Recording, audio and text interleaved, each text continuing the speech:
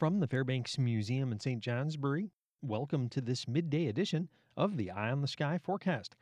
Quite a changeable and at times exciting period of weather will be developing over the next few days. At the moment, a weak weather system that brought some light snow to far southern areas this morning is now departing the coast. At the same time, low pressure bound from the northern Great Lakes will bring additional high terrain snow showers and a mix of rain and snow in the valleys, where temperatures should rise well into the 30s this afternoon.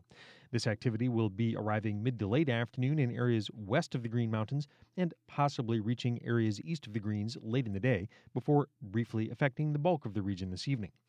By the end of the evening hours, this will ultimately have resulted in a trace to an inch of accumulation in the broad valleys and generally 1 to 2 inches elsewhere, with some slightly higher totals possible over the southern mountains. Precipitation should then wind down quickly overnight, leaving partly cloudy, dry, and slightly cooler conditions tomorrow, which will give us a short respite before a more substantial winter storm unfolds tomorrow night. Starting at that time and lasting through the day on Thursday, a winter storm watch has been posted for all but the southernmost counties in Vermont and New Hampshire, and also, at least for the moment, excepting for portions of New York from Glens Falls southward. Once low pressure this evening has crossed southern Quebec, its departure overnight will welcome a cold ridge of high pressure that will be poking in from central Canada.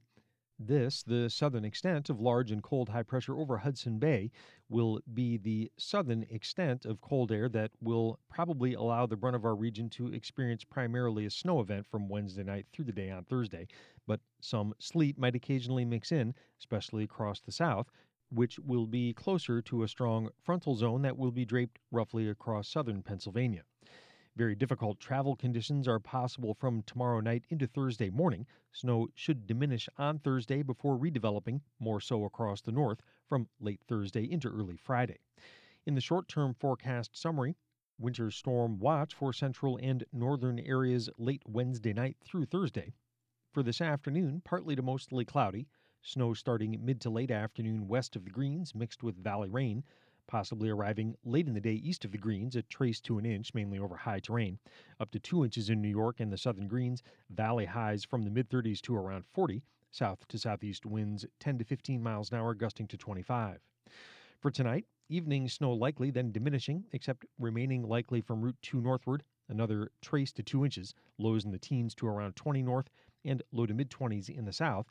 West to northwest winds 10 to 20 miles an hour, gusting to 35.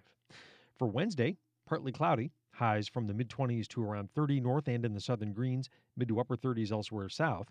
Northwest winds 10 to 15 miles an hour and gusting to 25, diminishing tomorrow afternoon.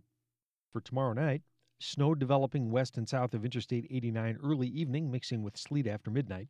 Snow north and east by midnight, heavy at times. Nighttime accumulation 5 to 10 inches between routes 2 and 4, 3 to 7 inches north of Route 2 and south of Route 4, except a trace to 3 inches near the Massachusetts border. Lows in the teens north, around 20 in the Champlain Valley, and low to mid 20s in the south. For Thursday, precipitation moderate to heavy in the morning, decreasing in the afternoon. Snow north, possibly mixing with sleet south of Route 2. Additional snow and sleet 2 to 5 inches north of Route 4, a trace to 2 inches to the south. Highs on Thursday 15 to 20 in the Adirondacks and St. Lawrence Valley, low to mid 20s in the rest of the north and in the 20s south. Winds on Thursday 10 to 15 miles an hour and gusting to 25, coming out of the east in areas south of Route 2 and from the north in areas to the north of Route 2. I'm meteorologist Lawrence Hayes with an eye on the sky.